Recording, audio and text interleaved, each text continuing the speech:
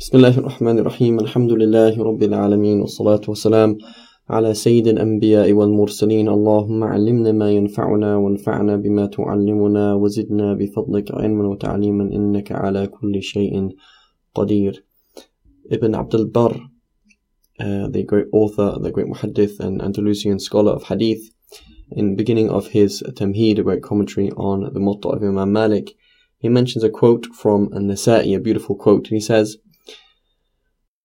Allah mighty majestic has three trustees over the hadith of the Messenger of Allah sallallahu alayhi wasallam: Malik ibn Anas, i.e. Imam Malik, Shu'bah, and Yahya ibn Sa'id al-Qattan. There's a beautiful story narrated about Shu'bah and his dedication to finding out and digging out and edit and making sure that the hadith of the Prophet sallallahu alayhi wasallam are well edited and correct. Which goes that some of Shu'bah's students were talking about a hadith around him, and he got very, very annoyed. And he said, "That's not a hadith, that's wrong." And he said, "Well, what's wrong with it?" He said, "Well, you mentioned in the chain that Abdullah ibn Ata narrates from Uqba ibn Amir. Uqba ibn Amir is Sahabi, the companion of the Prophet ﷺ. He says, how on earth could Abdullah ibn Ata narrate from him?" And so they debate the hadith and they say, well, let's find out. So Shu'bah, he goes to Mecca. He's not going on Hajj, he's not going on Umrah. He's just leaving Iraq.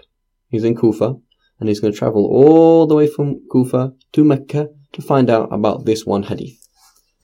And so he goes there and he finds this narrator, Abdullah ibn Ata. He says, "Abdullah ibn Ata, who do you narrate this hadith from? Obviously, you didn't rate it from Uqba ibn Amir, so who did you rate this from?" So he says, "Well, I actually narrated it from Sa'ad ibn Ibrahim in Medina." So Shu'bah looked around and tried to found Imam Malik and asked him, "Where is Sa'ad ibn Ibrahim? He's from your town, from Medina." He says, "Well, he's actually in Medina because he didn't go on Hajj this year." So Shu'bah then leaves Mecca and goes to Medina again, just to find out about this one hadith. And then he comes to Medina and he finds Sa'ad ibn Ibrahim. And Sa'ad ibn Ibrahim says, "Hey, this hadith is from you guys. Why are you coming all the way from Kufa to Mecca to Medina to ask about a hadith that's from Kufa? This hadith is from you guys." And so Shu'bah is shocked. How would you mean it's from Kufa? He says, "Yes, I narrate it from Ziyad ibn Mikhraq, who is originally from Kufa."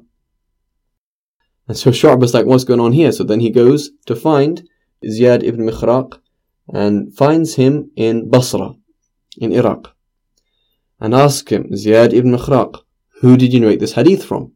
He says, I narrate it from Shahr ibn Hawshab. Shahr ibn Hawshab. "Aha," says Shu'bah.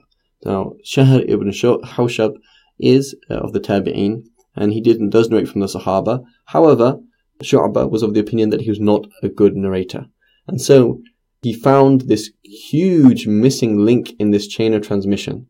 There was actually three people in between, and then they finally found that the narrator who narrates this hadith, beautiful as the hadith may have been, was a weak narrator. And this shows how Allah subhanahu wa ta'ala has protected this ummah with umanat, with trustees who defend and protect this religion from being lost and going astray. Wa sallallahu ala sayyidina Muhammad wa ala alihi wa sahbihi wa sallam.